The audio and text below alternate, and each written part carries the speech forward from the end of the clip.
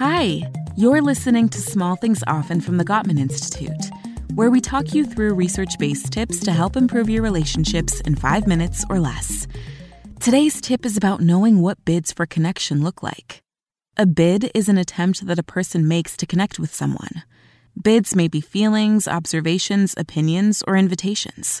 It could be verbal or nonverbal, physical, sexual, intellectual, humorous, serious, or in the form of a question or statement.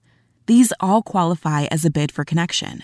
But some bids aren't obvious, so it's important to know your bids.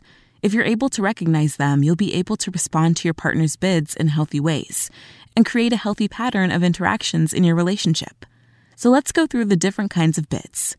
Some verbal bids might be a little more recognizable. It could sound like, "Hey, do you want to go get drinks sometime this week?" Or something like, "Could you ask your friends if they know a good auto mechanic?"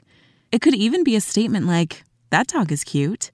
Now, these next bids can also be subtle because they're nonverbal. It could be affectionate touching, even a high five counts, or something a little more intimate like a hug or a kiss. Sure, these things are kind and sweet, but it could mean more than that. It could be an attempt to connect.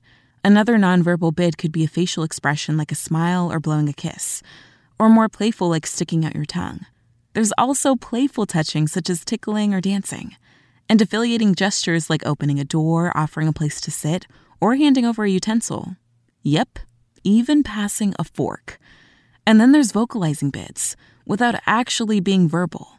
That means laughing, sighing, or well-timed in a way that invites interaction or interest. No matter what the bid looks like, it's important to recognize that an attempt to connect is being made. It may not be glaringly obvious, so be tuned into the ways in which your partner or loved one may be bidding for connection. So here's today's small thing. Lean into the interactions with your loved ones. Is a hug just a hug? Or is your partner really trying to connect? Be open to receiving their bid for connection. Tune in to the next episode of Small Things Often for another quick tip from the Gottman Institute, helping you maintain and strengthen all of your relationships.